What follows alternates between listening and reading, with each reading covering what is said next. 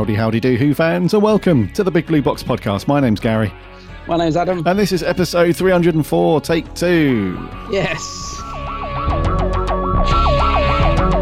One day, I shall come back. Yes, I shall come back. Until then, there must be no regrets, no tears, no anxieties. Just go forward in all your beliefs and prove to me that I am not mistaken in mine. Our lives are different to anybody else's. That's the exciting thing. Nobody in the universe can do what we're doing. I've reversed the polarity of the neutron flow, so the TARDIS should be free of the force field now. You may be a doctor, but I'm the doctor.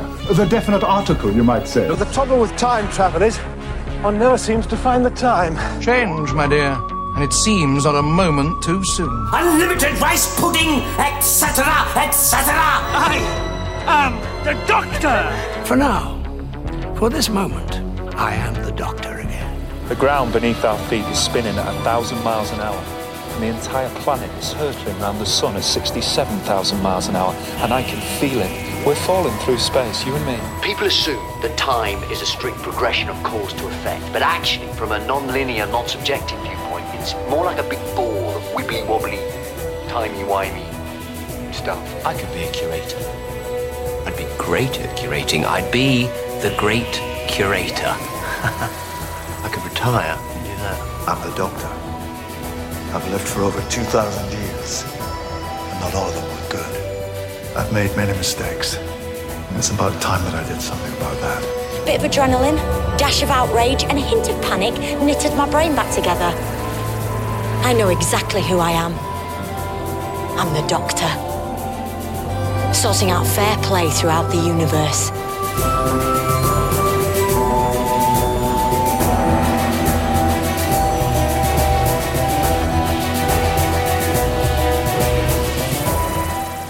Hey, hey, hey, Who fans. Welcome back to another week. Good to have you all here. Hope you're keeping safe and well. And that you've had a cracking week, really. And if you all managed to do something Doctor Who related. Here we are again. 304. For the second time. I feel like we're in a time loop. I feel like, I can't remember which episode it is, the one where the fourth Doctor gets sort of stuck in a time loop and he keeps tripping over. Remember that? Oh, yeah. He's going round on a loop and tripping. That's what I feel like. Yeah. It feels like we're wandering the endless corridors and rooms of the TARDIS, coming back to the same bit. Yeah. Yeah. Apologies, Who fans, for last week. I'm not going to say it was our fault. It literally was a technical issue. It's the first time as well. This bit of kit's let me down as well. Gutted. I wonder if Dalek Tat popped in just to cause a bit of mischief. Yeah, well, he heard me. He might have heard me bad mouthing him on the live stream at the weekend. Yeah. He thought, right, I'll get you. Exactly that. He probably thought, right, I'll sort you out. Don't worry about that. So yeah, apologies, Who fans, for last week. It was a bit annoying to say the least, but there we go. These things happen. There are worse things in the world that's happening right now and stuff. So here we are again. So what we're not going to do this week is go through in details. So when we recorded last week, we spoke about the Doctor Who Funko Pop Blitz sort of pack that was in that game. We spoke about that, and then we spoke about Mark Gatiss coming back potentially to Doctor Who. He hinted a little bit at a bit of a return and things like that. So that's old news now. So we're not going to go into that in too much detail, but yeah, we spoke about those things last week. But very quickly, dude, it might not be a bad thing if Mark Gatiss comes back, a bit of old blood coming back to do a bit of writing. No, I was saying, I think I quite like Mark Gatiss, or Gatiss, whichever it is. And I think he kind of, because he's a bit of Doctor Who fan, he kind of gets the show. And he's written some good novels, and I think his TV episodes, they're a bit Marmite. On the whole, they've been good. The thing that sticks out in my mind that we recorded last week, which is obviously now lost in the ether, was that we were all for it, and then we were just about to move on from that story when I suddenly remembered that he wrote Sleep No More. And then we were like, no, he must never come back ever again. But we were joking, because he has done some good stuff, hasn't he? I mean, Adventure in Space at Time is one of my favourite things ever. I love that drama. It's beautiful. So, I'd be happy to see Mark back doing a story. Yeah, indeedy. Yeah. I think we concluded that it's a bit hit and miss. the stuff that he's done so far.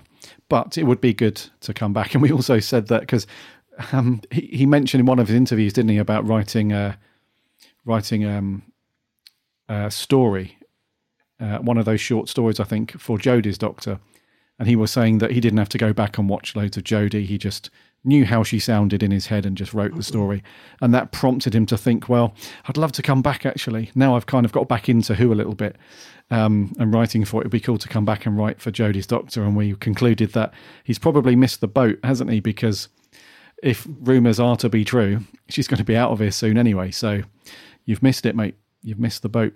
There we go. Yeah, I can see him. I think he'd write Jodie quite well, actually, possibly. I can imagine, because he's got that quirky sort of sense of humour, isn't he? I think he might do a good job of that. Yeah. Talking to Jodie, been a lot of filming pics floating around the last few days. Filming in Liverpool. We haven't seen them out and about filming for a while, have we? It's all gone a bit quiet, so it's nice to see. I mean, there's nothing really spoilery, so I don't think I'm going to ruin anything for everyone. It was just, John Bishop and the TARDIS, Jodie and Mandip on the Liverpool dock filming some stuff, and it's just nice to see them out and about filming. And there was quite a buzz around it, so it's created a little bit of interest again, which is nice. Like Twitter was just full of people filming it and stuff. So yeah, it was cool. I saw a little clip that a couple of people have put on there of I think it was the Bish. He was outside the TARDIS and they were filming him looking very pensive up at the TARDIS and then walking slowly towards it and stuff. And it's really cool. It's those little nuggets that we need to kind of keep us going. It's just a shame that the BBC doesn't do any. I know you guys are probably rolling your eyes like, here we go, Gary's, bashing the BBC. I'm trying really hard not to, but it'd be really cool if the Beeb did like a little behind the scenes, bring the Confidential back a little bit and have a little bit of, because they put a clip out again on the official Doctor Who YouTube channel. I think it was last night or the night before. And all they're doing is just recycling old clips from old episodes. And that channel is serving absolutely no purpose at all at the minute. The only useful thing that channel is doing is giving us the trailers for the Blu-ray collections when they come up every 5-6 months now. It's really not serving any purpose to Who fans. They're just popping old clips on there. So why not make use of that? Why not have somebody on location and doing obviously a non-spoilery, just little clip of all it had to be was an official little clip of John Bishop out filming and a little view of the TARDIS, 30-second video. That would have been amazing. That would have been so cool. But it's a shame that they don't do that stuff anymore. But it was cool. I miss Confidential. Yeah, I used to love that. Yeah, you're right. It could be anything, couldn't it? It would just be enough just to let us know that the ball's still rolling, basically. Yeah. It could be anything. Because there's a lot of people who were watching the filming that have put clips up on YouTube now. So you've got all this sort of grainy footage of what, you could have a nice little official little clip, but yeah. Yeah, I mean, I hear you. In one way, though, the BBC are not stupid, as we know, because even if somebody was to be given that job, like you're, as doing the media side of things for online, we want you to put this 30-second YouTube clip on. Although it's only a 30-second clip, they have to pay somebody or somebody's time to actually do that. Whereas if fans do it and it goes viral and it's over on social and everything, they've got that for free. So in a way, they're not silly. It's I can see that. But come on, it's if massive companies and brands like Marvel, Disney and stuff can do it, then I'm pretty sure the BBC can have a pop. But yeah, that's a good point, actually. I suppose the YouTubers are doing the work for them in a way, which is fine. I mean, the one thing I will say about the filming pics, as I say, it wasn't much to sort of no sort of spoilers or anything there, which is good. But there was a couple of photos, close-up photos of Jodie, and I've never seen her smiling so much. She looks like she's having an absolute blast. Mm-hmm. She really, I don't know if she's just really comfortable in the role or she's just really enjoying the new dynamic but I've never seen Jodie so smiley. She looks like she's loving it. And it might just be because I think, didn't they have they had some guy who run past in his red Speedos and nothing else, which caused a bit of a smile on set. It was just a random jogger in his Speedos, which maybe, I don't know, maybe it was just a fun night and they were having a good time filming and a few things happened. And, I think someone put the inside of the they have a backdrop of the TARDIS console in the TARDIS prop, like a picture. Someone had put that in the wrong way, so it was upside down. So maybe it's just one of those nights where they were like, "Oh man, what is going on today?" But the filming pics just look like they're having a lot of fun. They do, yeah, which is a good sign. Yeah, you'd hate for those to be circulating and they all look miserable. That wouldn't be good. Yeah, that's right. Yeah, that wouldn't be good. You don't want that. No. Yeah.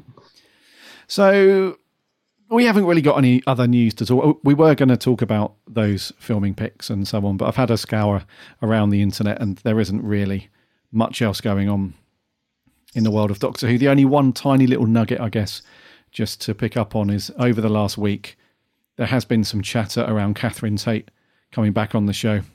Mm-hmm. There was as we know, as we've just mentioned with those filming clips and pictures and so on, they are in Liverpool, or they were in Liverpool at the minute, and Catherine Tate was in Liverpool.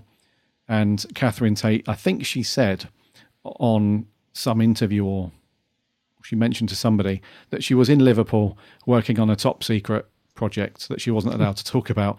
And so fans being fans have put two and two together and come up with 65, and all of a sudden Catherine Tate's back in the show, and that's how these things start. But I think her publicist or agent, somebody, has said, no, she's not involved in Doctor Who. She is in Liverpool doing something, but it's not Doctor Who.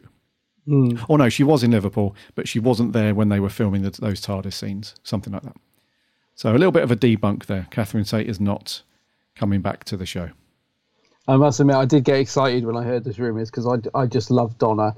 And I sort of could picture her with the 13th Doctor and all that. I thought, oh, it could work. But then, it pains me to say this, because I would love to see Donna return. But I kind of feel like her story got wrapped up, quite well. And I think, I don't know, I wouldn't want to ruin that. But I would love to see her back. But yeah. I don't know. Part of me feels like, no, leave it. It's kind of done, and not sure. But I would be happy if she was in it. But no, I don't think it's true. I don't think she is. I don't think so. And you have to be careful with that stuff, don't we? We have to... if somebody's story has been really nicely capped off and it's quite a satisfying end to their story arc, you don't want to regurgitate that. And I guess it could work if it was done well, but for the most part, especially someone like Donna, who was in it a lot back in the RTD era. So, yeah. However, cheeky little cameo, wouldn't mind that. Yeah, a little cameo. I was going to say, it did start some quite fun little things on Twitter, though. People were like, using that and coming up with stuff like John Barrowman spotted in Liverpool Co-op, it confirmed for Series 13 and things like that, which is quite good fun, like coming up with different stuff. But I can't see it, unfortunately. Nah. Not with the old Chib monster anyway. I can't see that happening. Chib monster. Rightio, let's crack on. Let's go back to our review of the Daleks and so on, and see if we can remember, because I haven't watched it again since we did our review. So I'm going to have to try and make sure the brain cells are firing on all cylinders this morning. But have you watched it again, or any of it? No, I haven't, because it's like 7 parts, and I thought it's still fairly fresh in my mind, to be fair. And I've got my scribbled notes, so I reckon I'm good. I think I can remember what we talked about. Oh, cool. Yeah, okay. No, I think I'm cool. Okay, so before we get on to that stuff then, a reminder as always that you can listen to this show for free in whatever podcast app you get your podcasts on. Just do a search for the Big Blue Box Podcast. You'll find us on there. We'd love to have you as a follower on anything like Apple Podcasts or Spotify, all of those things. That way you won't miss a show when it lands every Friday. We are on the socials too, Instagram, Twitter and Facebook. And we also have a free Discord server. And there are links to all of those things over on the website, which is www.bigblueboxpodcast.co.uk. Also on the website, you can read all of the awesome reviews and articles that our writing team put up.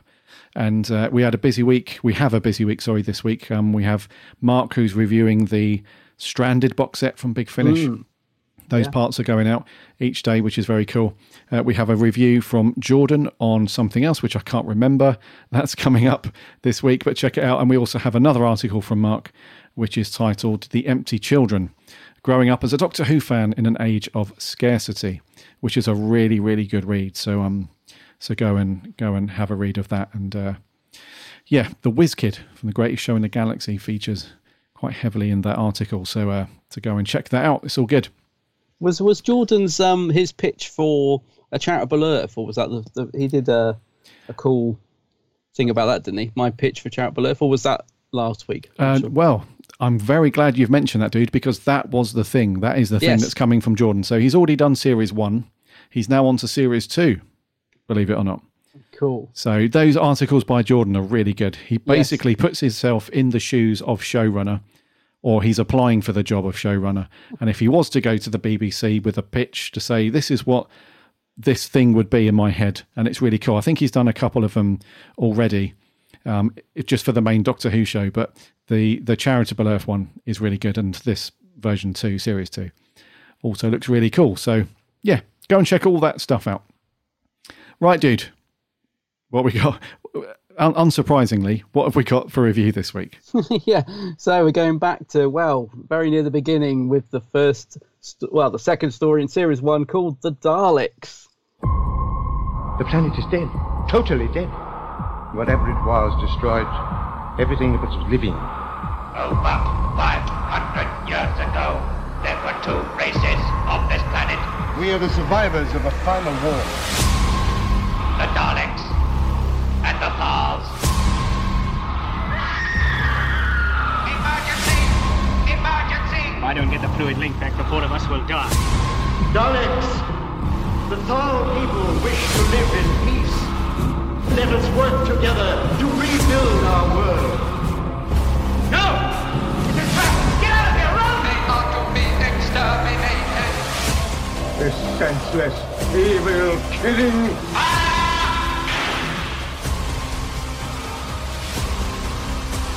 Help me!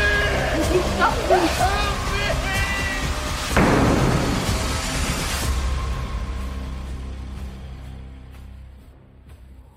Sweet trailer. Yeah, sweet trailer, that one. Yeah. Right, The Daleks then. It was first broadcast back on the 1st of February 1964. No, it wasn't. I made that mistake last time. It was first broadcast on the 21st of December 1963 and finished up with part 7 on the 1st of February 1964. There we go. It was directed by Christopher Barry and Richard Martin, written by Terry Nation, and stars William Hartnell as the Doctor, Carol Ann Ford, Jacqueline Hill, and Will Russell, with a fairly sizable supporting cast. And the synopsis for this one is: the TARDIS has brought the travellers to the planet Skaro, where they meet two indigenous races, the Daleks, malicious mutant creatures encased in armoured travel machines, and the Thals, beautiful humanoids with pacifist principles. They convince the Thals of the need to fight for their own survival. So joining forces with them and braving Skaro's many dangers, they launch a two-pronged attack on the Dalek city. The Daleks are all killed when, during the course of the fighting, their power supply is all cut off. Mm-hmm. Right then, bud. Let us know. Top line thoughts, The Daleks. The Daleks, yeah. It's a bit of a classic, this one, isn't it, really? I mean, as I said, really early days in the show. But it's not one I watch very often. I haven't actually watched this for, I can't remember the last time I actually put it on until we obviously came to review it and I've given it a watch. And I think the reason for that is because it's 7 parts. It always puts me off. So, but watching it again, giving it a rewatch, it is actually a really good story. And I appreciated it a lot more, I think, on this rewatch. I think most people would agree it's about 2 episodes too long.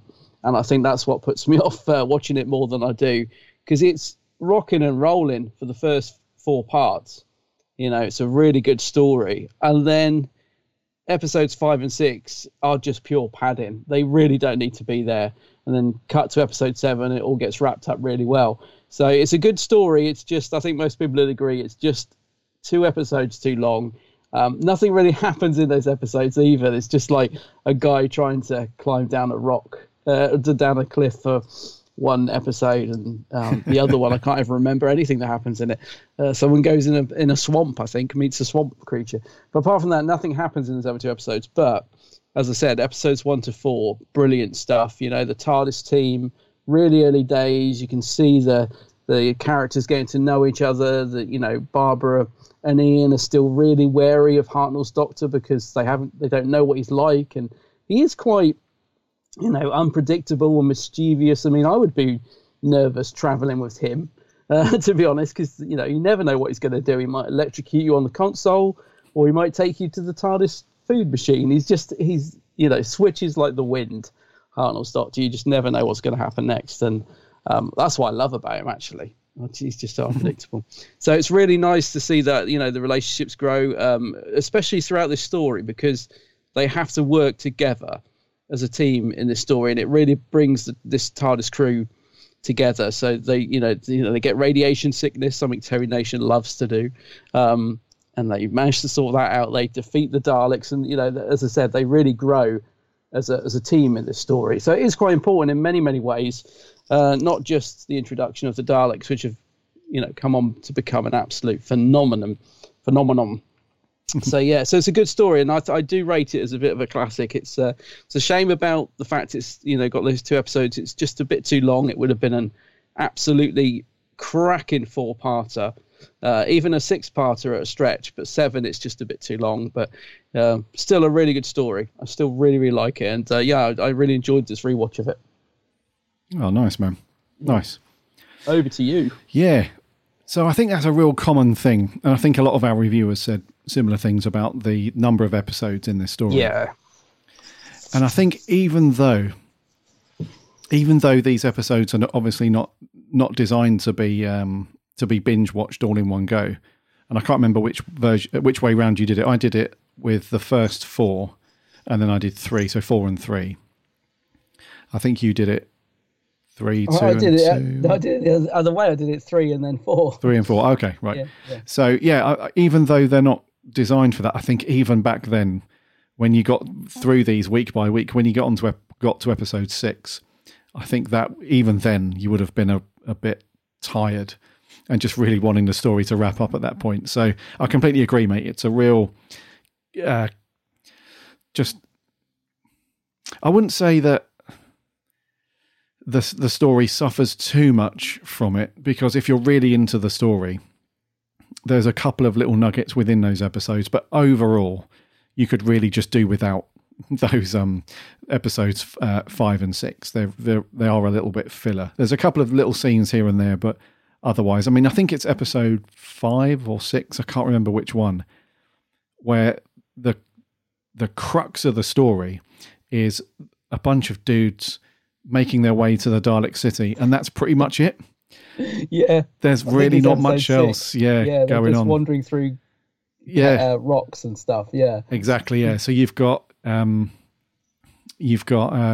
and Barbara with a few more Thals. They're making their way through the deadly swamp that the Thals have only been to once or twice, and they got their ass kicked when they were there. But they're making their way through the swamp, and then they find a route through the caves and stuff like that, and it's just really slowly, it just plods along at such a pace where you're almost like, oh, come on. Yeah. Because it's kind of confusing, those scenes, especially the one that you mentioned earlier where they're in the cave, and the only way to progress through this route is to jump over quite a deep chasm. And so Ian does it, but the way that's been directed, it's kind of confusing, because for the most part, I think Christopher Barry and Richard Martin did a fairly decent job when there's like a big conversational scene going on, or there's a bit of action or something like that. It's actually done pretty well. But for some reason, those scenes, which were, I guess, meant to be suspenseful, like will he make it over the chasm, will he not? If he does make it and he clings onto the edge, is he going to slip down and all that stuff? But it's just directed to look and feel so boring. It's like the way that these scenes go, they seem to go on forever, and nothing really happens. The only good bit about, I guess it's not good for one of the characters, but he meets his untimely doom, but in a comical way. The way that he tries to jump across the chasm is just, they could have just had that bit, and gone back to the Daleks and had some cool stuff there. But it's very weird the way that those scenes were directed, because there's just no suspense there. It's just a real boring. You would have thought that they would have thought about this at the time and gone, right, we're aware that this is a little bit long, we're drawing this out a bit, let's make it let's put some action in, let's get some energy going. But no, it's very so anyone that's not seen the Daleks, if you're completely fresh to it, then just from a purist's point of view, then obviously don't skip. But if your finger was to accidentally go past, especially episode 5, episode 6, the story wouldn't suffer as a result. You'd still get a good experience. But yeah, dude, I agree. It's a bit filler. Well, it's definitely filler and a bit paddy towards the last act in those 2 episodes. But otherwise, a really good story otherwise. And I thought that, because Adam and I had 2 options when we came to recording this week, we could re-record this review, which we're ultimately doing, or we could just very quickly mention our scores that we gave it and then crack on with our next review. But I felt like, and Adam agreed, I felt like this story is a really important one because it's very different to the pilot and An Unearthly Child in respect that it sets up that classic formula that pretty much all of Classic Who adhered to from this point on.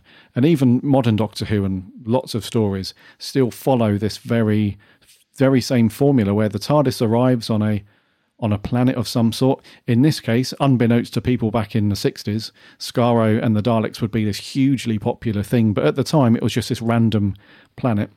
The Doctor arrives with the companions on this planet to do something completely, innocent or meaningless, whatever, but they end up getting drawn into this conflict that's happening, that's in that location at the time, and then they have to save the day, and on they go. So that's a formula that's been sort of set in stone and referenced loads of times. So we thought it was an important story to go back and review. So yeah, overall, dude, a thumbs up. Really like this one, apart from the padding.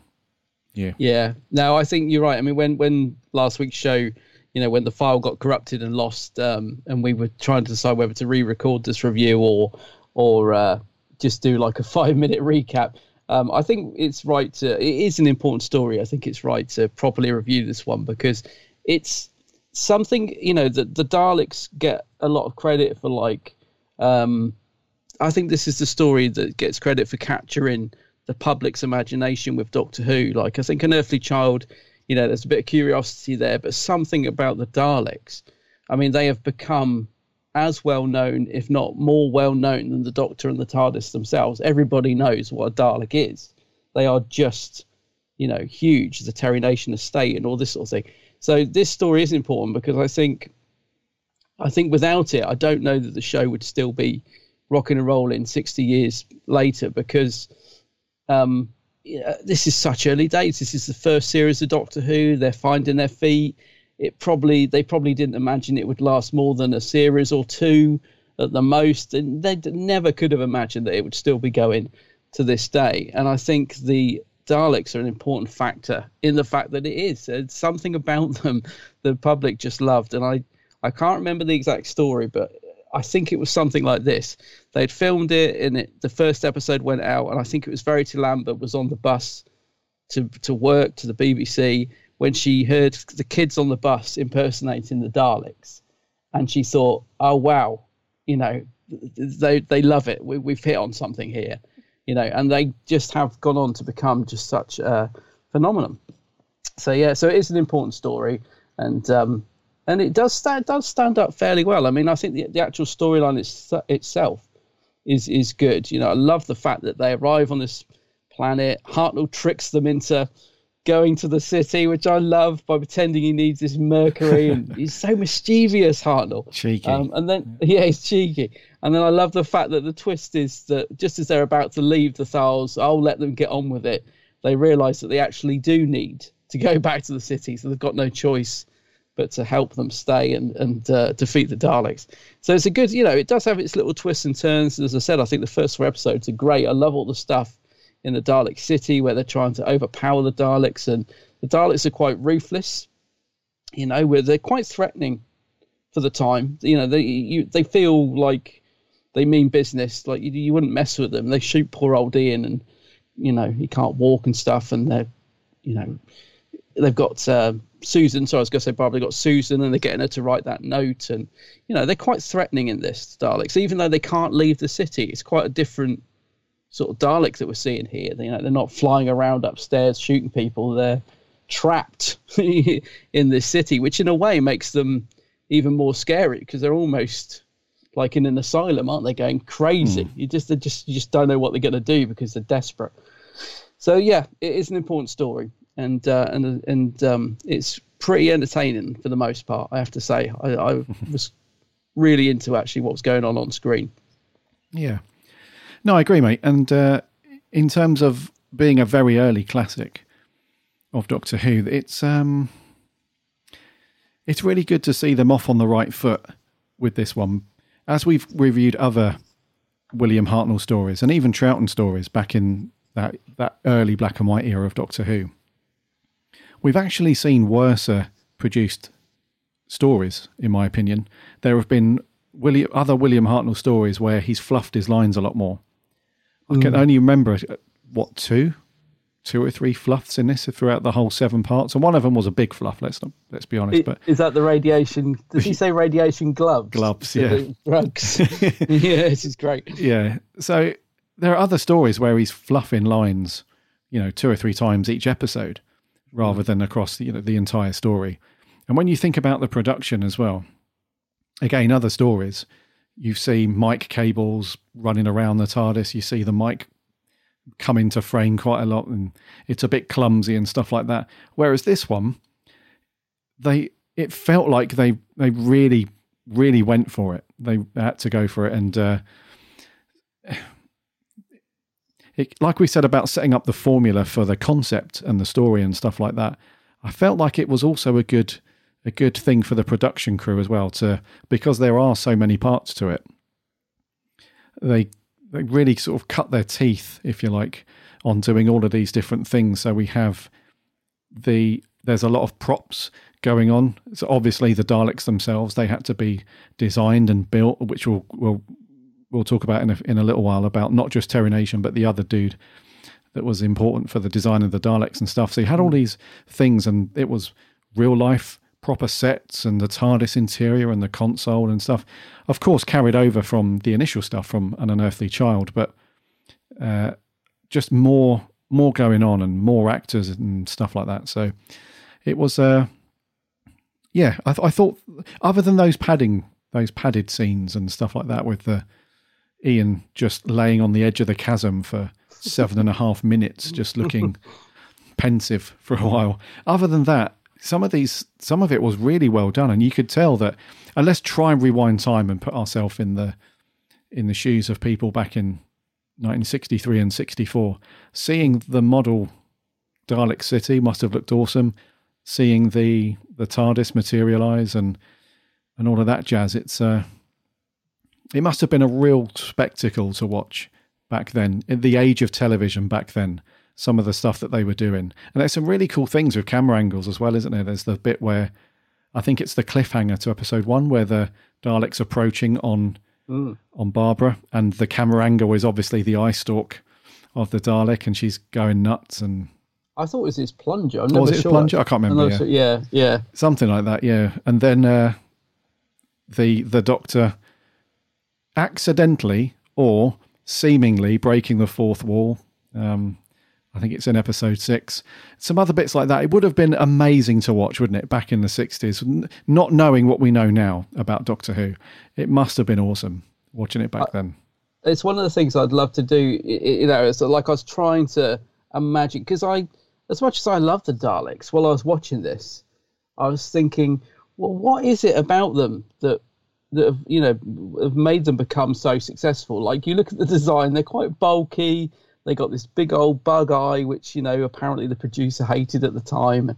And they've got a sink plunger as a weapon. I mean, what is it about the Daleks that caught the public's imagination? It's hard to sort of fathom it looking back now, but I would love to have been a viewer back then, because I guess, it's much simpler times. They must have looked really otherworldly. And I think the voice, I think you mentioned this the first time we recorded the review, the voice of the Daleks, I think, is quite important, because it is quite terrifying, isn't it? It is very, very otherworldly, if you like.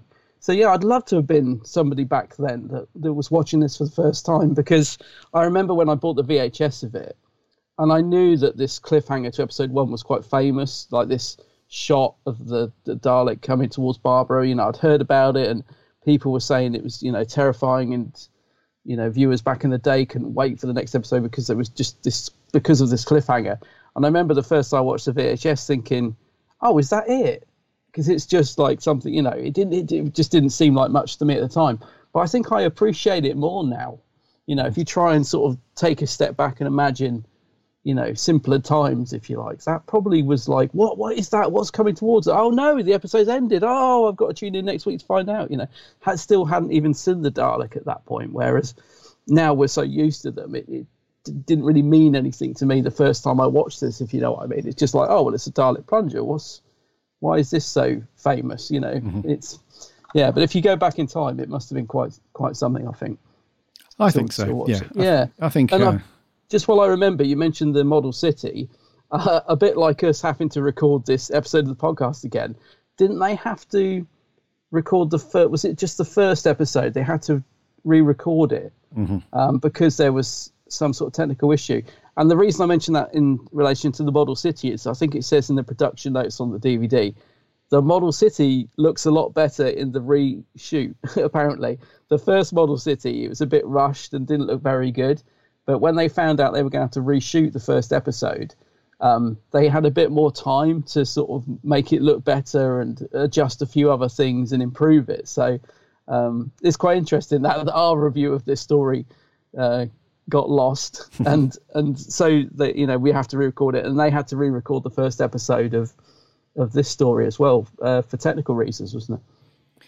Yeah, that's right. I think it was something to do with the audio that was coming through from the floor producer's headphones or something like that, and the floor mics were picking that audio up. So, which I didn't realise until obviously the technology wasn't there like we have now. You'd pick that thing up, those things, you'd pick that up instantly, and you'd stop it and go and do it. Whereas back then, obviously, it was a different ball game altogether. It was not until you've gone back and tried to edit it or whatever, you're like, what's that weird noise? I can hear another vocal track. What's that? And then, so they had to come back and do it. So yeah, that was really cool for the designers, because as you said, it gave them more time to then go and do a much better looking model. Have we ever seen any pictures or anything of the original? Do they exist anywhere? No, not that I've seen. Because I was thinking the pilot of An Earthly Child, which was refilmed, you can watch that. Amazingly, they've still got that film. So you can watch the original version of the pilot on the DVD, or you can watch the transmitted one, An Earthly Child, and see the differences. But sadly, I don't think the original Dalek episode exists. But it would be interesting, wouldn't it, to compare it? Defo. Just go back and see, yeah. Yeah, defo. So, happy accidents, I guess, with things like that meant we got much better. And it is a pretty cool model, let's be honest. It looks decent for the time, doesn't it? It's interesting. Yeah. And also in terms of things like that happening, like these quirky things, we also have to be grateful, I guess, that the writers weren't more efficient with the show back then, because as many of you will know, the reason why this story was made in the first place, because there literally wasn't any other scripts to work on. And Sidney Newman's quite famous for saying that he really didn't want this serial to be made at this point. It was he didn't want the show to launch with typical, he said, quote unquote, bug-eyed monsters or robots or anything like that. He wanted to try and get away from that with Doctor Who, certainly in the beginning anyway. So there was no other choice, though. It was like, we make this or we don't do it. Simple as that. This is the only script that we have to be worked on.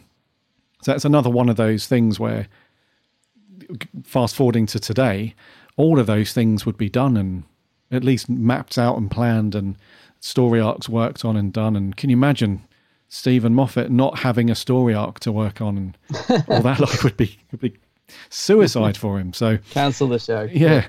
So I just love that stuff. I love that.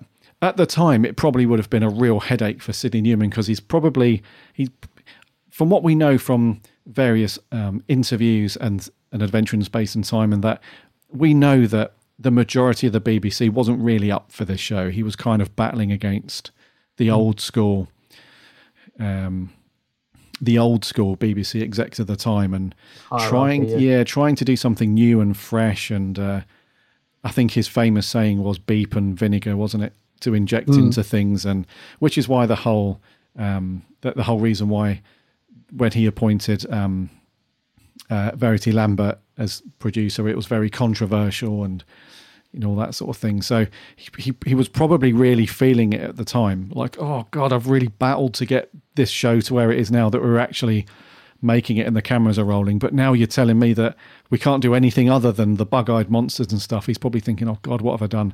But then when you look back on it, you think, well, thank God that was the case, and we had this show as like the second outing for the Doctor. So I love stuff like that. At the time, he probably would have been, going nuts. But well, I think to quote one of your phrases, which I love, is the stars aligned, didn't they? It's just one of those things that, it became something much bigger than they could ever imagine. You mentioned the Dalek designs earlier. One of the things that was really important to me in our Lost review was to talk about Ray Cusack, who designed the Daleks. And it's important because I feel like he gets overlooked a lot, and especially at the time. And because Terry Nation gets, a lot of the credit, if you say the Daleks, who invented the Daleks, Terry Nation. Yes, he wrote the story, but Ray Cusack designed the look of it, which is as important, if not more, I think. And there's that famous clip of Ray Cusack being interviewed where he says, Terry Nation turned to me and said, well, Ray, we've made the big time. We're going to make a lot of money out of these Daleks. And I never saw him again because Terry Nation went off to America and made a lot of money out of the Daleks. And Ray Cusack, I think, got like £100, and that was it. And so I always like to mention Ray Cusack. I think he was very important in the design of it. I mean, there's two sides to this. I'm not making Terry Nation out to be any sort of villain or whatever at all, because credit where credit's due. And it's just the way things worked back then. Ray Cusack was, would you call it a freelancer or designer, or I'm not quite sure really, but it was just the norm. He would get paid a sum for his work, and that was it. He had no idea that the Daleks were going to go on to be this, amazing big cash cow that they became. But it's just the way things worked back then. So it's no sort of downer on anyone. But I think it's important to acknowledge Ray and his work. And I love the fact that in 2005, when they brought the Daleks back, the designers invited Ray Cusack to the studios in Wales to see the new Dalek design and get his opinion on it. And I thought it's really nice that they gave him that moment, because I think he felt a bit overlooked. It's like Terry Nation's Daleks and Terry Nation getting all the credit, and it's like, well, hang on, I did the design. So I always give a mention to Ray Cusack, because I think he's sort of the forgotten man in the Dalek story a lot of the time anyway. And that's not taking anything away from Terry Nation, by the way. He's, absolutely great, and he did lots of great work as well. So not taking anything away from him, but important to remember Ray Cusack, I think. Yeah, no, you're absolutely right, dude. I think Ray was one of those guys that, again, just fell into this out of luck more than anything. So, famous film director Ridley Scott, way back when he was a young'un, was originally going to be the designer on this program, but there was a problem with the schedule. He couldn't do it, and so they looked to Ray and said, "Look, you're going to pop in and do this or what?" He was like, "Yeah, cool." So then his first task was coming up with the look and the feel and how they would look visually on film, on TV. So they had Terry Nation's, obviously, his thoughts and his design and his script and all that stuff in his head and on paper, but it was down to Ray to actually flesh these things out into 3D space and make them what we see today. So you're absolutely right. We can't forget old Ray, and it's a shame he's no longer with us, but we can't forget how important he is, because like you said, Terry Nation, we're not making him out to be any sort of villain or anything like that, but his name is just so synonymous with the Daleks. Whenever you talk about them, people just automatically go, yeah, Terry Nation. So yeah, old Ray Cusack, he's one of those guys where without him, and I often talk about this in exactly the same way as George Lucas and Ralph McQuarrie. So when George Lucas was doing those early ideas and concepts for Star Wars, when he was shopping around the different studios to try and get the movie sold and made, he hired Ralph McQuarrie as a designer to actually take what he had in his head had written down and then flesh that out into something that people could visually see and go, right, that's the thing. So it's almost the same situation, really, where we needed somebody extremely talented like Ray to take those thoughts of Terry Nation and actually flesh them out and how they would look. And we might as well talk about the Daleks in the story, actually, because there's a couple of interesting things that we don't see in today's Daleks from this story. The first one is, and I can't think of another time this happened. It might have happened, I can't remember. But it's one of the very rare times where we see a Dalek attack somebody and not actually kill them. So in episode 2, is it, or 3, Ian gets zapped by a Dalek, and all it does is paralyse him for a little while. He just gets... I hadn't really thought about that. It's absolutely true, yeah. Never thought. No, it didn't occur to me at all, yeah. You'd never thought that the Daleks would have a phasers on stun mode. Kill now, don't they? Yeah, phasers on stun. Yeah. Yeah, I can't remember another time. There could be. There could be another story. You know, our memories are not the best, but I can't remember another time where Daleks have opened fire and have not killed somebody intentionally. In this, they've intentionally just stunned somebody. They didn't want to kill them. So bit of a change there. But the actual look and feel, one of the best things that I think you and I really like about this story is that throughout the whole time, you never really see what's inside the Dalek armoured casing, do you? They allude to it a little bit. There's that famous scene where you see the little webbed claw coming out from underneath the cloak, which is kind of cool, which they obviously abandoned when we got to later stories. They went back and retconned them to be these kind of squiddy, tentacly looking creatures, but back then it was meant to have this claw. And one of the things that Ray came up with, actually, the actual design of the body of the Dalek, they were meant to have these really enormous brains. They were meant to look like these almost froggy toad kind of squelchy things with ginormous brains, and which would have looked really funny in today's Doctor Who. But what's one of the best things that you and I think you like this as well, is that they made the decision to not show the Dalek on screen. And that really is a great storytelling technique, where you rely on the other actors' reactions to then help your own brain fill in the gaps of what you think the Dalek would look like. And that bit where they launched the mud into the eye stalk and they managed to overrun that Dalek, and they take the top off a bit later on and they look inside, and Ian's reaction to it is just that look of like, I think I'm going to throw up very quickly. You know, that totally look of, sells it, doesn't it? Yeah, that look of disgust. And you hear that little gurgling sound as well when he takes the case off. I think him and the Doctor do that, right? And then I think it's either Barbara or Susan start to walk over and they slam the top back down and like, no, you don't need to be seeing this kind of thing. And that was such a great thing where, like I said, everyone's image of a Dalek was possibly different to someone else's. And to me, that's really cool. That really, really helped sell the mystery of the Daleks. So, so for me, the Daleks are pretty cool in this one. There's a little bit more depth that they took out a little bit later on as we did other Dalek stories. But certainly a really interesting first pass, if you like, on the Daleks. Yeah, no, I totally agree with what you're saying about the mutant inside, because, this is the thing. It may have just been a budget thing. They may just have not have had the budget to make the actual mutant blob, so they could only use the claw. But just leaving it to your imagination is so much more scarier than actually seeing what probably would have, if they had have made it sort of like a rubbery brain on screen, it probably wouldn't have sold it half as well as what you're actually picturing is under that cloak. And I think you said it right, that William Russell's reaction when he takes the brain out kind of sells it anyway. You kind of, he's so disgusted by whatever it is he's taken out of that casing, that you're just picturing that it must be gross. So it's, sometimes, I think modern TV could learn a lot from this. Nowadays, they show everything, especially in horror films.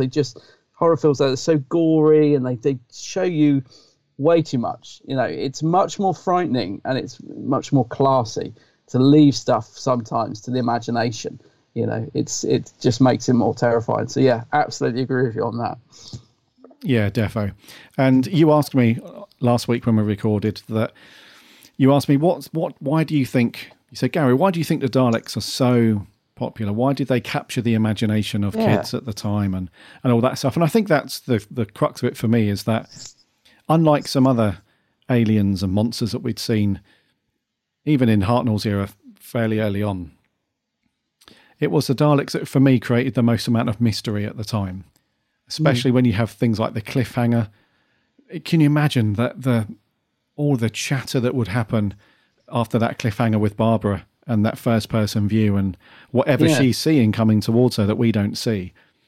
And then the whole thing where, are we going to get to look inside the case? Nope, that's obviously disgusting, so we won't do that. I think that sort of air of mystery was really helping to just provide a lot of chit-chat around Doctor Who fans and especially kids at the time. So that thing you mentioned with Verity on the bus and she hears all the kids doing the Daleks and stuff, I think it all plays into that. It's because a lot of the other aliens and monsters, you see them, like you said, they show you them in full view and you get to see them. And sometimes that can be cool, I guess, to a degree. But yeah, I just think it doesn't provide as much gossip, playground chit chat, as that sort of thing. So that was the answer to that for me, was the mysterious nature of the Daleks. And also there's a couple of depths to them as well, both visually that you can see. So you have the outer armored casing, which is a thing, and before you understand, or you got to that bit where there's something alive inside them, probably a lot of people thought that they were just robots or exactly, whatever. So when you understand that there's an organic creature inside controlling it, that provides not just a visual depth to those as a character, but also what's going on in the mind of that organic thing, because we understand that there's some kind of hierarchy within the Daleks at this point. Obviously that gets expanded on hugely in later, especially modern Doctor Who, with the Emperor Dalek and Dalek what's the crazy one? Dalek. No. What's his name? The crazy one. Oh no, yeah, the one. Oh no, the he old flew into the Yeah. And Davros, obviously. So we have all of that kind of hierarchy stuff later on, but there is a bit of that going on. So yeah, there's just layers to the Daleks that you don't necessarily get with the sort of creature of the week thing, where it's just a gurgly, horrible looking monster want to take over or kill everybody, and that's it. I think the Daleks have got a bit more depth to them. Yeah, I mean, they've got a great backstory in this, haven't they? Which I often forget about, really. You see the Daleks now and they're just this crazy mutant blob in armoured casing going around killing everything.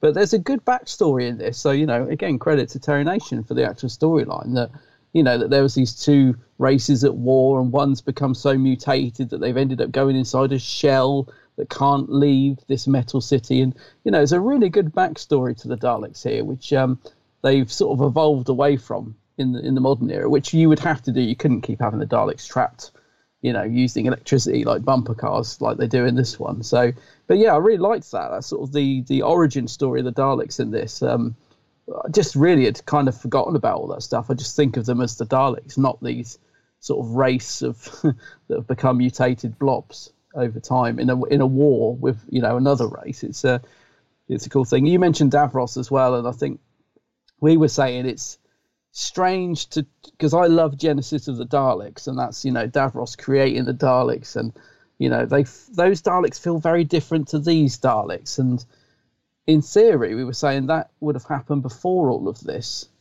which is I can't quite get my head around. But I guess it works. I don't know, but because I love the character of Davros, I just think he's brilliant. But he's just not even on the radar, but at this point in the Dalek story, is he's not been thought of yet. But yeah, it's weird to think that Genesis supposedly comes before this story. Not sure how that works, but yeah, it's a bit of a mind melter, that one, when you think about it, because there's not much sort of concrete evidence either that the Doctor and the companions are in one particular time frame or era, it really does epitomise that timey-wiminess of the show. It's one of those weird things. So in the original script, Terry Nation had said that the year is 3000, but that doesn't really mean much in terms of the Doctor's time stream or anything like that. Just sounds very back. Yeah. So apparently on Skaro, it's the year 3000, and the Neutronic War was 2000 years ago. But it's never mentioned at any time whether that particular pocket of time is in the past or the future relative to what we're watching in the Doctor's time stream. So in the Edge of Destruction, the Doctor does say that Skaro was in the future. So so that's kind of that's a little nugget, I guess, to suggest that. But then that future is relative to other things. It's not just our. Do you know what I'm trying to say? It's a bit timey-wimey. You can't really say. Stephen Moffat would love it. Yeah, and then in the Dalek invasion of Earth, he then goes on to say that this encounter that we have now in this story with the Daleks occurred 1 million years in the future. So is it 1 million years in the future from the Edge of Destruction, or from what he's saying now, or it's a bit timey-wimey. But I think, and there is something to say that at this point in the Daleks' evolution, I guess, on Skaro, it's a long, long time on from when Davros had created them initially and stuff like that. Because it alludes to the fact that the Thals have already gone through some kind of evolutionary cycle, and they're back to sort of looking like humans, in this case, beautiful humans. But then we have all these other creatures, like the creatures in the swamp and these other, dangerous things that are around.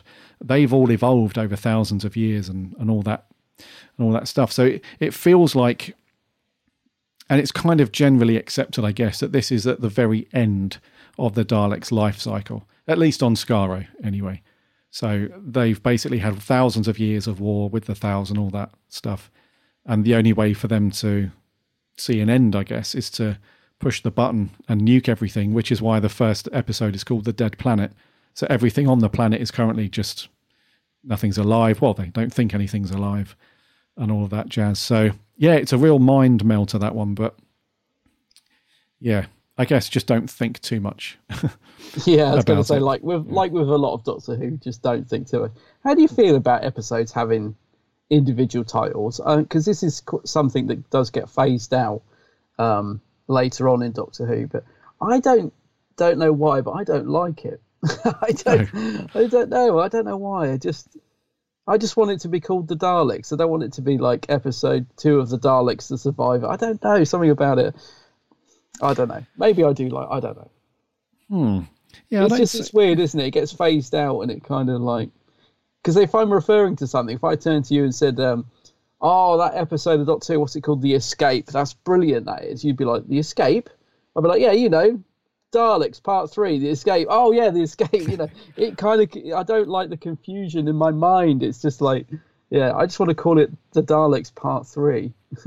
Yeah, I read you, dude. It's Do you know what? I think it's innocently back in the 60s. I think they never.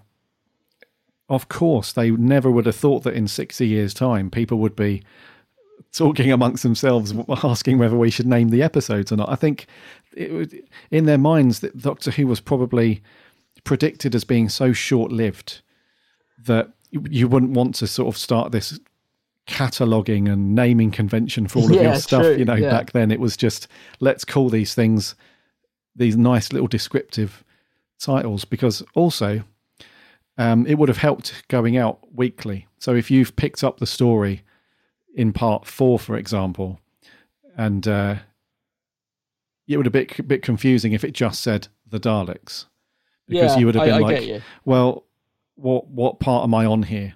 Oh, okay, it's part 4, the ambush. Okay, now it makes sense. I need to. But then again, that would have really miffed you off back in the 60s, because how would you have gone back and watched the previous parts? Think about it. Back there in the 60s, there was no record functionality or anything. VHS, it's just exactly, yeah, just little black and white TVs that went out weekly. So can you imagine that, dude? Can you imagine the OCD?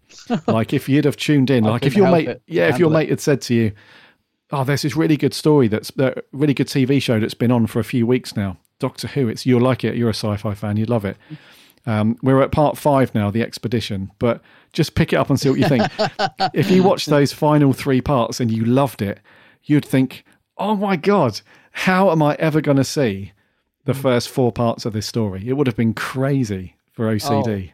I would not be able to handle it. Actually, it's funny because I've just on Wiki, and obviously the next story is The Edge of Destruction, which I always knew was written really quickly and was a bit of a filler 2-parter. But I've just noticed that the reason it's a filler 2-parter, which I quite like, by the way, is because Doctor Who had only been commissioned for 13 weeks.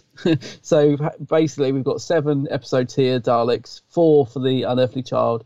And so, yeah, they got 2 episodes. We're not sure if we're going to recommission it. So let's just quickly write something to fill up those last 2 episodes and we'll see where we go. So isn't that amazing?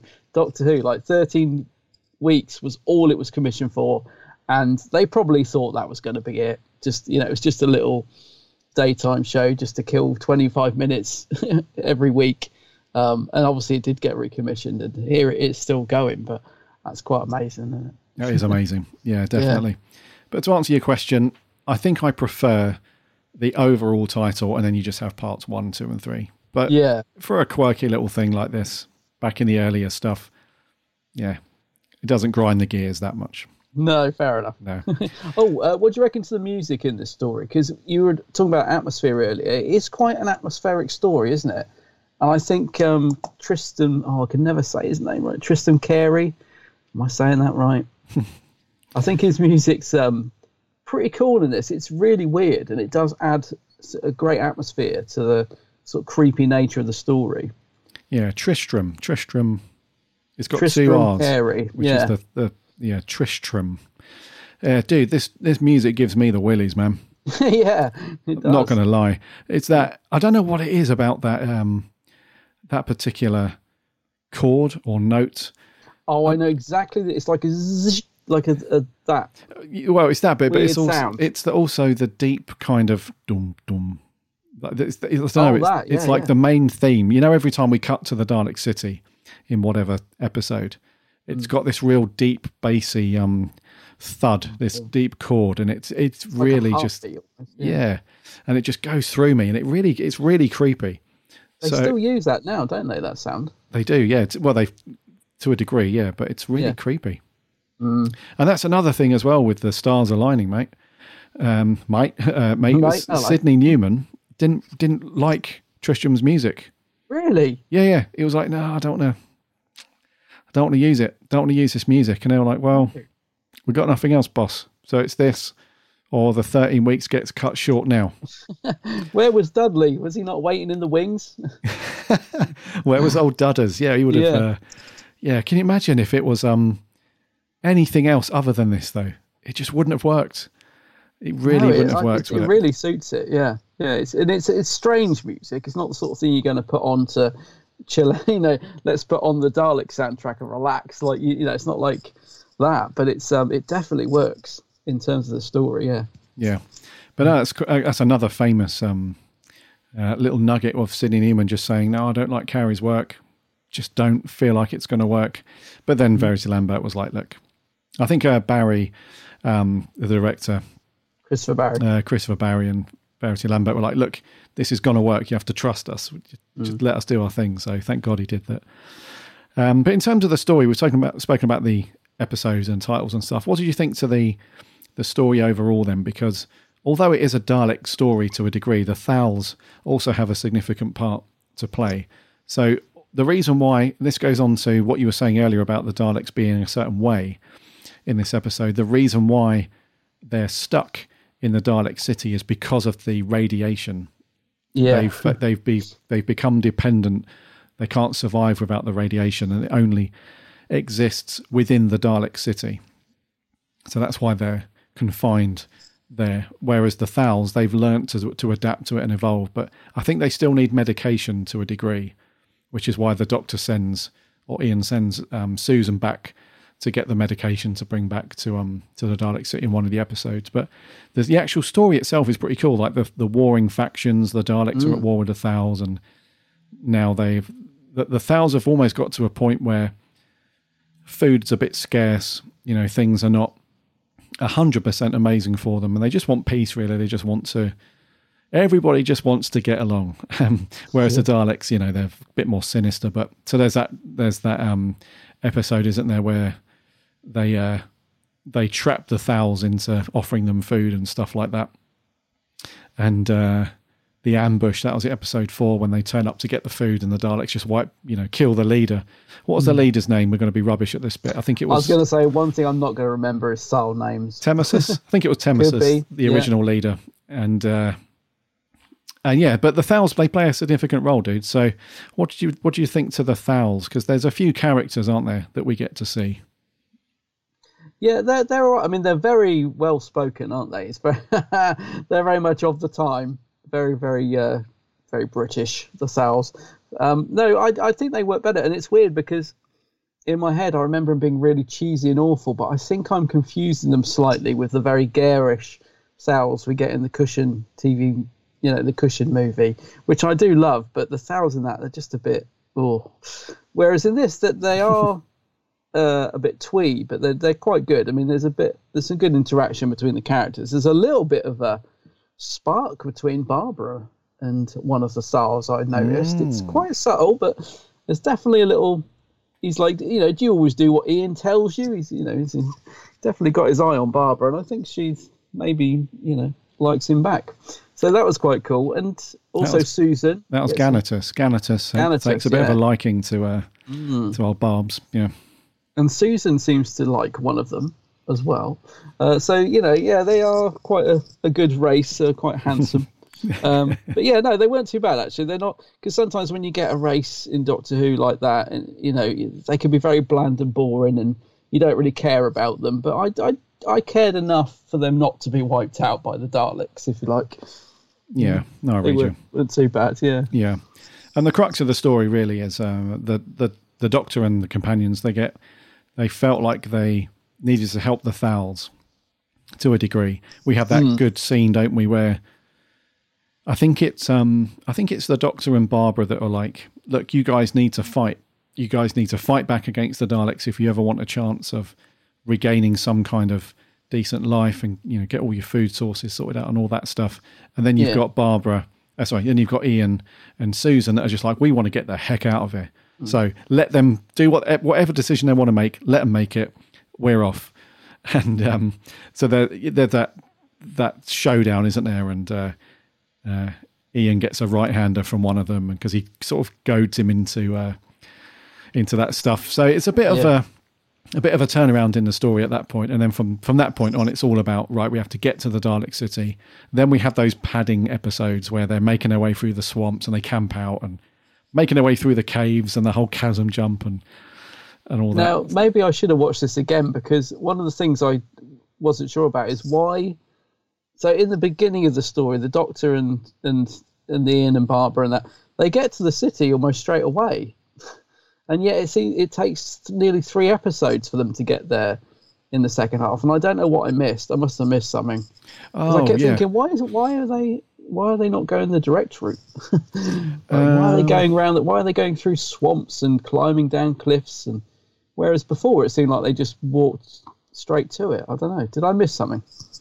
I think that's because they say that if they take the direct route to the Dalek City, they'll just be found out. They'll just get wiped out. Yeah, so they need to go all the way round and go through the tradesman's entrance.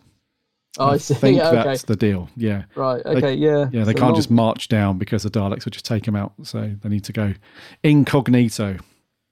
Fair enough. I think it's the best way. But it does take them bloody ages. They camp out overnight at the swamp. One of them gets sucked into the vortex in the swamp water. Another one is not a very good jumper at all. He this scene that we're talking about, they make their way through the caves. Ian's leapt over the chasm. He's all good.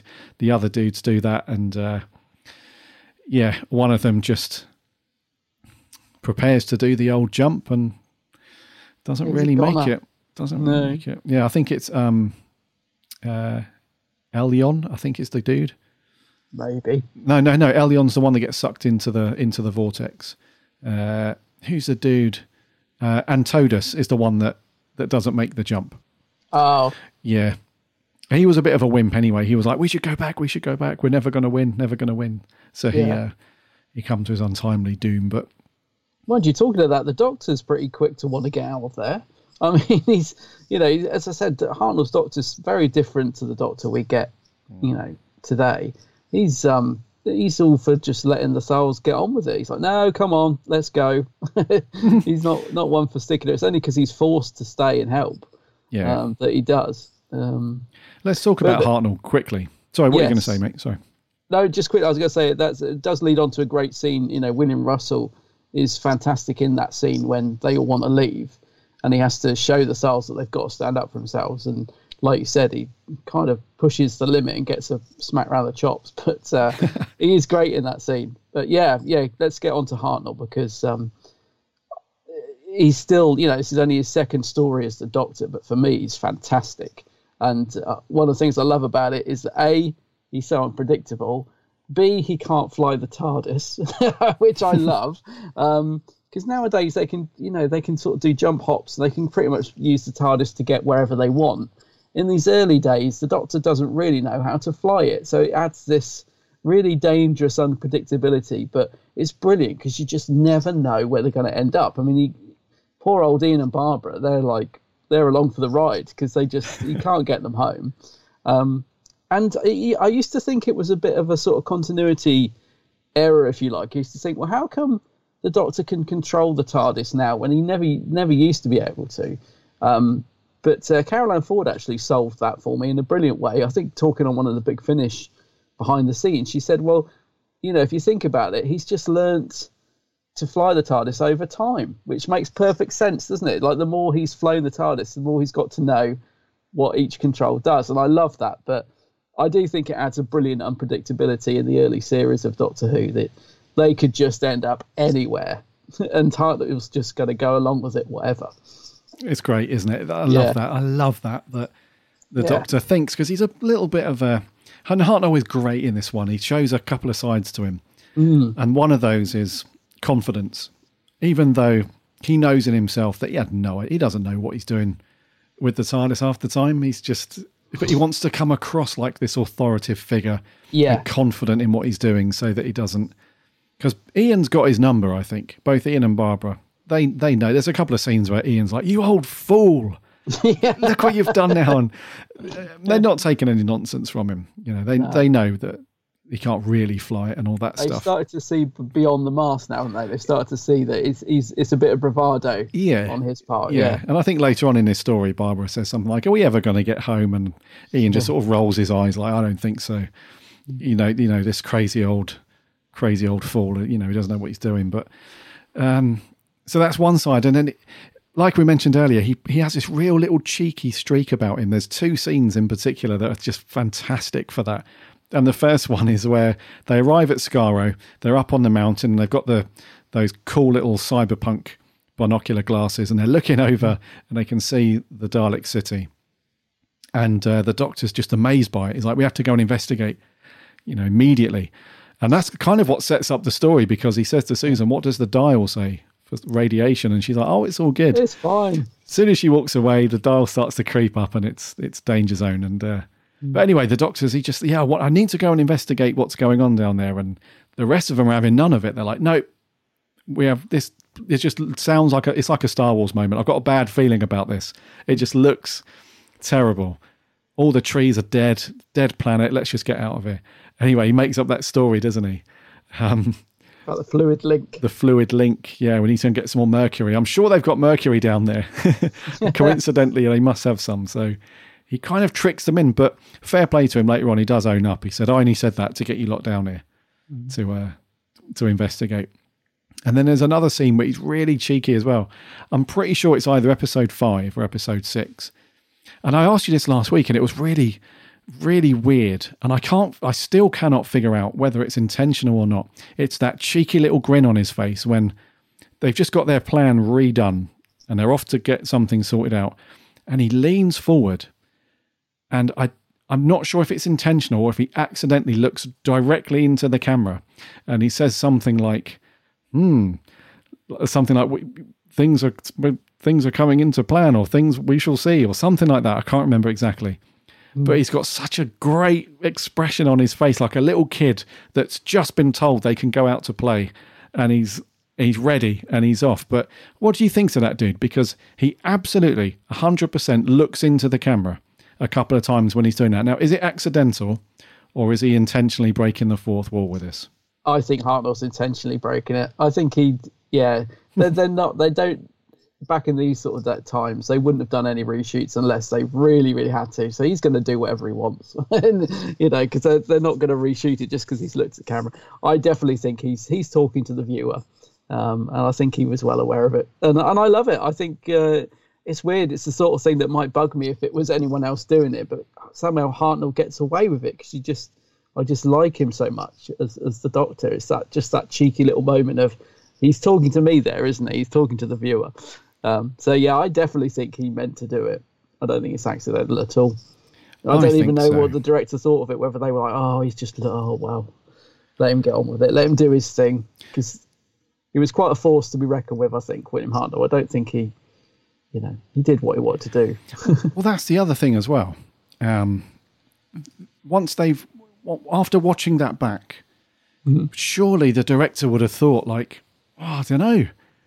Do we leave this in? Are we okay with this? Are we okay for him absolutely looking into the camera and saying this line? But we know, not enough time and budget.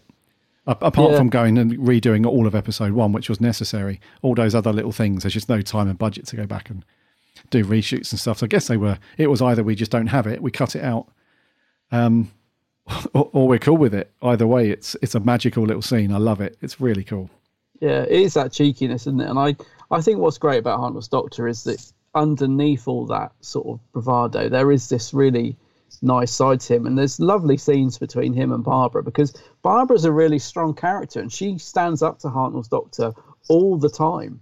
And there's very often nice little scenes where he'll just take her to one side and apologise, or he'll be really nice to her and say, you did well there. And, just to let her know that there's some lovely scenes between those two over the stories in this era. So, but yeah, that's what I love about Hartnell, is he can flick from one side to the other in a flash, and it works. It's not jarring at all. He just plays it brilliantly.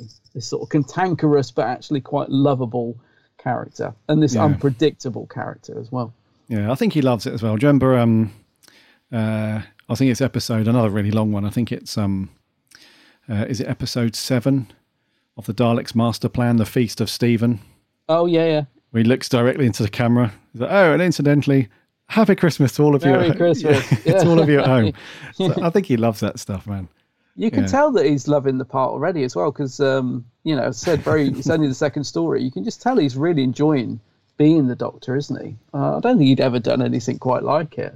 He just seems to have grabbed it with both lapels, quite literally, and he's just going for it, isn't he? Even when he fluffs his lines, he calls Chesterton Chesterfield and something else throughout the story. And I don't think it was intentional, but at one point Ian picks him up on it, and I think they might have added that into the script to sort of allow for it. I don't know if it was like a running joke in rehearsals that he kept getting the name wrong, and they've just added it in the scripts or what, because I'm pretty sure it's not intentional.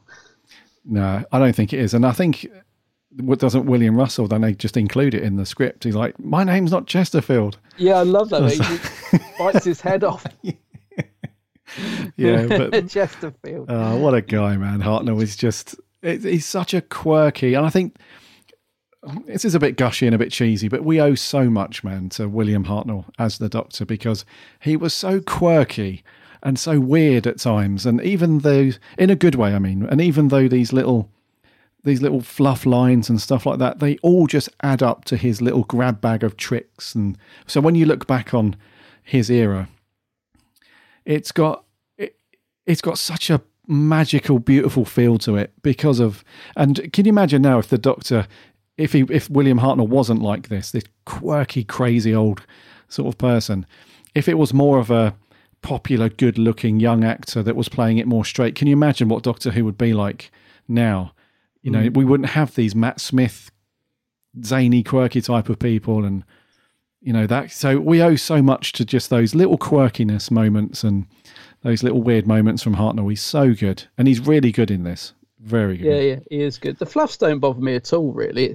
I mean, it's strange, isn't it? Because I think if you're watching Doctor Who now, if like Jodie Whittaker fluffed a line, you'd spot it straight away. You'd be like, "Oh, she fluffed her line there." Well, it wouldn't be in, mate, would it? It wouldn't even be in. No, they would have sorted it out there and then. You wouldn't even, unless it's like a gag reel at the end or something. You'd see them then. But, gag reel.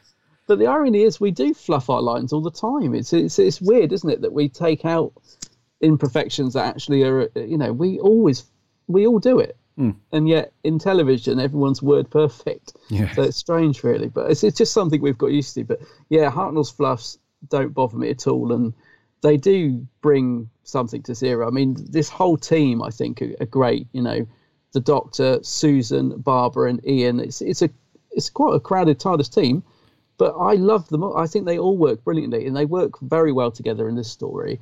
Even Susan gets some good moments. Because I think in other stories, she quite often is the one that the writers found difficult to write, and she doesn't really get a lot to do other than fall over and twist her ankle. But in this one, she's like, you know, she gets to write the note for the Daleks, and she gets some good scenes like that with the Thals, and you know, all the team really are great in this. I absolutely love this TARDIS team. I really do. I find all of them great to watch. Barbara and Ian are brilliant together. You know, they're just superb. Yeah. Do you know what? For me, the best person in this whole story for me is Ian. Ian? Yeah, he's great. This is the. He has loads to do as well. There are even quite a few scenes where the Doctor's in the background. There's a couple of scenes where the Doctor's knackered. He's sat down on a bench behind Ian and Barbara as they're having a chat. He's just sweating away, like trying to get his breath. And Ian's the star of the scene, and he's coming up with the plan to a degree. And he's the guy who's got they rely on him to provide a bit of action to the TARDIS team, even though Barbara gets her hands dirty now and then, and Susan to a degree. But Ian's the one that's inside the Dalek. He's the one that's charging through the caves, making the jumps. He's the one that gets paralysed. He's the one that gets the right-hander from the Thals and stuff. So for me, and he plays it so well. So even though Hartnell was amazing in it, William Russell is up there in this particular story. He's just fantastic in this one. He's my favourite character in this one. And yeah, like you said, Susan, there's that one scene where she has to go back to the TARDIS to get the gloves, and she bumps into the Thals and all that stuff. Other than that, she doesn't really do much, mate, for the rest of it, does she? No, I suppose not. No, she doesn't really get a lot to do. She's cool though. She gets to fall over a cape at the end. I do like the last scene because everything gets wrapped up, and then you get quite a prolonged goodbye between the Doctor and the Thals. And I thought it was really sweet. I was like, oh, this is lovely, you know, saying goodbye. And there's a little moment between Barbara and the Thal, and Susan's got her cape that she's been given. Oh, this is lovely stuff. And the Doctor's looking at some contraption, giving some advice, and I thought it was great. But then I read in the production notes, they're really trying to pad out the ending because the episode was really underrunning. And once I read that, I did notice things like, you know, the Doctor goes to leave and then says, "Oh, hang on, I've forgotten my kit, haven't I?" And he comes back and, well, I'll take this then. And then he shakes someone's hand, and that you can tell actually when you know that they're really trying to pad the scene out. but it works quite well. I thought it was a really nice little end scene between the Thals and the TARDIS team at the end. No, I agree, dude. Yeah. It was a nice little scene, yeah. Yeah. It does wrap it up quite nicely. Yeah. Yeah, I was going to say, then of course we get them in the TARDIS set, which is miraculously shrunk. Like you can tell that they've just set it up quickly to film that last scene, because in the beginning, wow, the TARDIS set's huge, isn't it? We've got Susan goes behind a glass panel to check some dials and readings, and we've got the TARDIS food machine, and the console room looks huge. The TARDIS is immense in the Hartnell era sometimes, but then at the end they go in and it's kind of two flat walls and the console shoved in the corner, and right, say goodbye, and then we're going to shuffle because the TARDIS is going to go haywire, and then we're going to cut. And it's just amazing how small it looks at the end of this scene for that quick shot. Yeah, no, I agree, man, because in the opening scene it looks pretty sweet. Oh, I love nice it. and broomy. I love, and, yeah. Yeah. What a classic set, though. It's great, isn't it? Yeah. It changes all the time, though, doesn't it? Every story, it looks a bit different. Like, what bit of the TARDIS do we need this week? Oh, let's have that wall. Let's have that scanner. Get that scanner up. Do we need that big thing for the ceiling? No, we don't need that big lampshade thing. No, get rid of that. Yeah. Modular design, dude. Adaptable. Adaptable, yeah. Time Lord tech. Yep. All right, dude. If you've got anything else on your notes, we'll move to scores. Yeah, no, I've got nothing else. I'm good, though. Right, cool. I think it is you to go first. Yeah, okay. I'm going to go with an 8 out of 10. I think it's a good story. And I'm only really knocking off a couple of points for episodes 5 and 6 because they really are pure padding. There's no way around it. I mean, even though the rest of the story is very strong and really good, and I think it is iconic as well. Mm-hmm. You know, first appearance of the Daleks, and they're really good in it as well. So yeah, 8 out of 10. Cool. Okay, I'm going to give it a slightly higher score. I'm going to go with 8.5 for me. Okay. Very similar to you. I've knocked off a couple of points because of the padding issue and the just longing out those episodes 5 and 6. It just seems to take forever to get to the conclusion from that point. But otherwise, it's a really, really good story. I love the fact that this is the original formula for the show, and they lean on this a lot, and it's great. And I've given it an extra 0.5 just for Ian, just for William Russell's performance. He's so good. He's great. Yeah, so an 8.5 from me and 8 from him. Right, what did our awesome listeners think? Let's kick off with our regular reviewer from Down Under. This is Sammy Satine. Hey, Gary and Adam, Sammy Satine here. So, the Daleks, the second ever Doctor Who story ever made. The debt us Doctor Who fans owe this story is huge. I love the first Doctor. I particularly love his interactions with Susan. It's good to see him using his brain to save people, even if I suspect he did remove the mercury from the fluid link as an excuse to explore the city. Cheeky. Ian, Barbara and Susan get stuff to do. It's always good to see Barbara and Susan getting involved more. That cliffhanger at the end of episode 1, I bet everyone in 1963 was like, what's that? The Daleks are good. They are able to be seen as intelligent creatures who plan rather than just exterminate. I like the Thals too. I give it 8 radiation drugs out of 10. See ya. An 8 from Sammy. And that's all right. And Sammy makes a good point about them using their brains. I forgot to say that because that is something else I loved about the story, is that they think they use their intelligence to get out of the cell rather than the Doctor, just whipping out the sonic and opening the door. So yeah, they do use their brains and work together. Mm. Yeah, true. That's a good point. Yeah, nice one, Sammy. An 8. So we do owe a huge debt to this episode for sure. So yeah, nice one. Moving on, this is Mr. Neil Campbell. What about you fellas? How's it going? So right back to the grand old year of 1963, and what a year it was. So the Daleks, arguably the most pivotal story in Doctor Who history, as the creation of the Daleks fired Doctor Who into the stratosphere. The story itself, it does drag a bit. I think it's a wee bit too long, but there are so many memorable moments from it that they've went down in Doctor Who folklore. Barbara being approached by, the arm and nobody knew what it was, and then the scream. Ian being fired upon and he couldn't walk, and he's screaming, my legs, I can't feel my legs. And then obviously the city of Skaro itself was amazing, and it was great to see in the Peter Capaldi era. They stayed true to that. Back then, nobody really knew about the Doctor. Was he a good guy? Was he a bad guy? His behaviour was very erratic, eccentric, stubborn. And you didn't really know what you were going to get with William Hartnell, because he was very cranky and stuff. So, but all in, for its cultural impact, kids running around the streets shouting exterminate, I'm going to give it an 8 out of 10. And on top of that, does anybody remember the classic VHS covers? One was like a turquoisey teal dark blue colour, and the other one was like a copper/brown colour. Brilliant. Show me age. But anyway, thanks guys. I've got those VHS covers somewhere. Still got them. I think the Expedition was that kind of rusty brown colour, if memory serves correctly, and one of them was a silvery colour. Oh, what a trip down memory lane, crikey. But yeah, you make a good point as well. Because this was so early on in the Doctor's run, we knew nothing about, that was the charm and the greatness of the show at the time, but we knew nothing about the Doctor as a character. Was he a goodie? Was he a baddie? We didn't know. We kind of assumed he was a goodie, but yeah, you never know. But we never know. Yeah, good stuff. Very much. Thank you very much, Neil. Moving on, this is TARDISNet 66. The Daleks is a story I love and easily one of my most rewatched Dalek stories. I love the first episode with the Doctor and companions wandering around the abandoned Dalek city, and a cliffhanger to episode 1 is terrifying. The story puts the characters at proper stakes.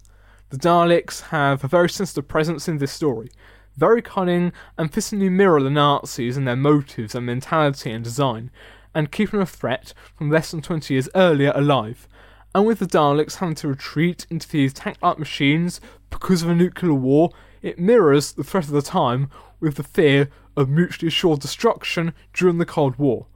I think unfortunately what does let it down is its length. The story is needlessly dragged out towards the end, and they could have cut it down by at least 1 episode. We really didn't need an entire episode dedicated to getting into the Dalek city. It feels like a pointless obstacle course and doesn't really add anything to the story. I'd give it an 8.5 out of 10. 8.5 as well. 8.5, yeah, and agreeing about the episodes, yeah. Don't really add a lot, got to be honest. Yeah, that's a common thing, man. Yeah, don't really see the point of all that stuff in those episodes, but nevertheless, decent score from TARDISNet 8.5. Thank you very much, dude. And lastly, this is Mr. Joe Turner. Dalek is a fantastic way to introduce the Daleks. I found it to be a couple of episodes too long, as it was slow in a few places. However, I love seeing the Daleks as strategists and being described as scientists who built the great city on Skaro. It makes them so much more interesting. It's not something we see much in the modern era, as now they are more aggressive and insane. Also, I thought that Ian was fantastic in this story, as he was given a lot to do and delivered. Furthermore, the episode addresses issues in society like indifference and gender stereotype, trying to convey a positive message via sci-fi. Furthermore, the directing was fabulous, as some of the angles of the Daleks made them really menacing, and the chemistry of Ian, Barbara, Susan and the Doc grew throughout the episode, from the tension with Ian at the start, to them working together with the Thals to defeat the Daleks towards the end. The cliffhangers were great, especially the one with the claw alluding to something being inside a Dalek, and honestly, if it wasn't for that blooming fluid link, none of it would have happened. So overall, I'd give this episode a 7.5 out of 10. Thank you. That blimmin' fluid link. Yeah, that fluid link. Yeah, it's the last time the Doctor ever played a prank like that. And yeah, you're absolutely right, Joe, as well. The chemistry develops really nicely between not just the Doctor and the companions, but the Doctor, those guys, and the Thals as well. That's a really cool. So Terry Nation, he did a really good job, dude, with the script with this one. Yeah. Yeah, definitely, yeah. Yes. Right, thank you very much to our audio reviewers. Much appreciated as always. Over on the socials, I'm going to rattle through a few of these because we had loads on Twitter. But Chippy T says, iconic episodes. To paraphrase War of the Worlds, no one would have believed in the early years of Doctor Who. That's very true. And this run of stories will be so important. 60 years later, it's brilliant. A 10 from me. 10 out of 10. Cool. 10, okay. Davros, a template episode for all that followed. Iconic imagery that lasts to this day. The impact of seeing this when it aired must have been immense. Episode 1, cliffhanger, the claw reveal, and the Daleks are more than just robots. All great moments. A 9 out of 10. Mm-hmm. Cool. 9. Zombie Who. Obviously, this story is iconic and introduced the most important villain in Doctor Who's history. However, the episodes do drag on a bit longer than it should, and it feels very slow. So, with maybe 2 less episodes, it would have been much better. A 6 out of 10. The Lost on Gallifrey podcast. Those dudes. The story is great, and it's where it started. There's a beautifully alien, dangerous atmosphere that drips off every episode. Somehow feels nostalgic, although I was born well after its time. The Daleks are truly otherworldly, and the TARDIS crew instantly familiar. 9 out of 10. Nice. Our writer Jordan says, a good story that's rightfully become iconic. It's a little long at 7 parts, yes, but it lays the groundwork for all the episodes to come afterwards. The Daleks are instantly interesting, and without them we wouldn't have the show now, and the main cast are brilliant too. Cameron Gribbons says, a fun and interesting story. It was great to see early versions of both the Daleks and the Doctor, given how much they will evolve in years to come. The TARDIS team are great in this, particularly Ian, and after a great start I was left a bit disappointed with the ending, but a 7 out of 10. Yeah. Fair enough, yeah. DW Seb, a good story which stands the test of time. It may be an episode too long, but it establishes the formula for the Daleks and makes it a very enjoyable watch. The main cast are on top form, and overall it's a lovely must-watch 60s story for any Whovian. Very true. Yeah. Edward Galuli, the first couple of episodes are great, but it sags in the middle and it's too long, 6.5. Mm-hmm. Nick H, both brilliant and a bit rubbish at the same time. 2 eps too long, but set the standard for Doctor Who. And without the Daleks, I doubt we would all be here today talking about Doctor Who. And gives it an 8 out of 10. Cool. Titan Sci-Fi. Tom says, super duper introduction to the Daleks and a great story, 7.5. Morgan McCandless, our good friend Morgan, says, way better than I remember. It has all that lovely 60s charm, and still the Daleks can be absolutely terrifying. Love the world building and the hints at how the Daleks came to be. My only gripe is it could have been 1 part shorter. 8 drugged Daleks out of 10. And he put a really cool gif of the Dalek just spinning round. Going a bit insane. And lastly, Sarah Louise, the running Whovian, says, an enjoyable story that is well made with attention to detail and great performances. The nerve-wracking jump scene was very convincing, and even the dated special effects have a certain charm. I enjoy the Doctor's confidence and love that he appears to break the fourth wall in part 6. An 8 out of 10. Another 8, cool. Thank you, Twitter followers. Over on Facebook, we had a few there. Kevin Mullen says, truly iconic. It's easy for us in the 21st century to take the Daleks for granted, but can you imagine sitting down on the sofa in 1963 and experiencing them for the first time? An incredible concept, even if it is a retelling of the time machine, but elevated by a design that would become part of the English zeitgeist. 7 episodes is a bit long, but I'm going to mark it down for that. But I'm not going to mark it down for that. And then he gives it 123,733,627,302,000 Nazi space squids. Nazi space squids, love it. Thank you very much, Kevin. Toby Coleman, true icon. The first 2 or 3 episodes are fantastic, but after that it starts to drag. The Daleks, despite having a lot of things later, versions of they would brush over, are amazing and would definitely have the kids behind the sofa. Gives it 7 pepper pots of death. Joseph Howarth, I wish I could say it was a great story, but it wasn't. Joseph. However, it wasn't terrible either. If anything, it was quite a long slog to get through, being 7 parts. It was really boring, and I tried so many times to stay focused, but it really is that boring. Goes on to give it a 6 out of 10. Oh dear. Okay. Andrew Stewart says, I'm only at part 4, The Escape, but I'm loving it so far. The Daleks and Hartnell. Hartnell is brilliant in the scenes he's in. He just has this amazing screen presence, and so far only fluffed his lines twice, mistaking Chesterfield instead of Chesterton. But he is absolutely amazing. This is quite a long review, but he goes on to give it an 8 out of 10. And the same for Charlie. At 7 episodes long, this is the perfect start for the Daleks. I really like the story, and from what we can watch of Hartnell today, this is my personal favourite. And Charlie goes on to give it a 10 out of 10. Wow, 10. Yeah. So obviously the reviews over on our Facebook page end up being quite long, because there's no character limit and stuff like that. So if you guys want to read the full reviews from these guys, just head over to the Facebook page. There's a link on the website to do that. But overall, dude, some fairly decent scores. We had a couple of 10s even, and I think the average score is about an 8.5. Which is, it's pretty good, isn't it? Something made in 1963. Yeah, that's pretty good going. Yeah.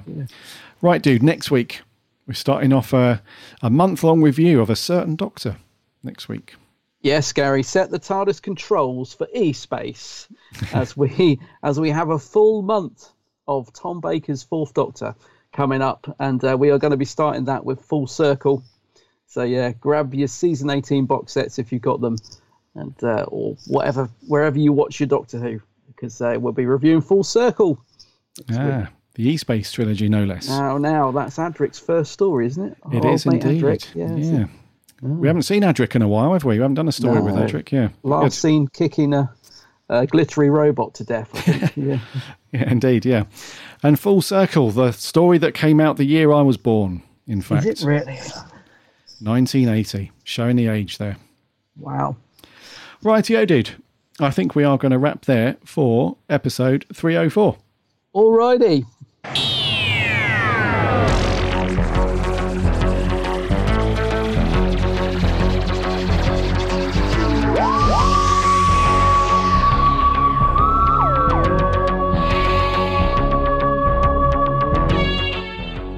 Thank you for coming back and listening to another week of the Big Blue Box podcast. It's been great to have you all here as always. Thank you very much. If you are new to the show, if you've just discovered us, then welcome aboard the TARDIS. It's great to have you. Those of you that have been with us for ages and have listened to us for many years, the Grizzled Ancients, welcome back. as well. It's good to have you all here. Thank you very much for all your reviews for the Daleks. Those of you that have sent in audio clips, Sammy, Neil, TARDISNet and Joe, thank you very much for your time to do that. And you dudes over on the socials as well, very much appreciated. We love hearing what you guys think about our review stories. Next week, as Adam said, we're over to the Tom Baker era as we kick off the E-Space Trilogy with Full Circle. So get your DVDs out for that, or fire up BritBox. We'll be asking for your thoughts and reviews, as always, on that story. And also, just a reminder, Catherine Tate is not coming back to Doctor Who. Oh. We don't want to see loads of tweets about that stuff.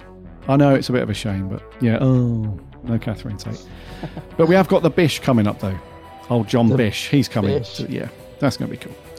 Anyway, until next week, remember to follow us on whatever podcast app you get your podcasts on. You can listen for free on all of those things. Apple Podcasts, Spotify, all of those things. We'd love to have you as a follower so that you won't miss a show when it lands in your podcast inboxes every Friday. And if you have a minute to review our show, if you like our show, and if you've got a minute to leave a review or a rating, that would be awesome. I know you can do that on Apple Podcasts, but anything like Podchaser, Stitcher, any of those things where you can leave reviews, that would be amazing because that really helps us out. Lots and lots. Remember to check out the website, www.bigblueboxpodcast.co.uk. You can listen to all of our episodes on there, plus check out all of our cool reviews and articles from the writing team, Maria, Jordan and Mark. Some very cool stuff over there. We're on the socials too, Instagram, Twitter and Facebook. Come and follow us over there. We chat Doctor Who throughout the week, and we also have a free Discord server. There's a link on the website. Come and register over there. It's free, and hang out and chat Doctor Who. Also, remember to check out my co-host channel over on YouTube. It is indeed The Geek's Handbag. Yeah.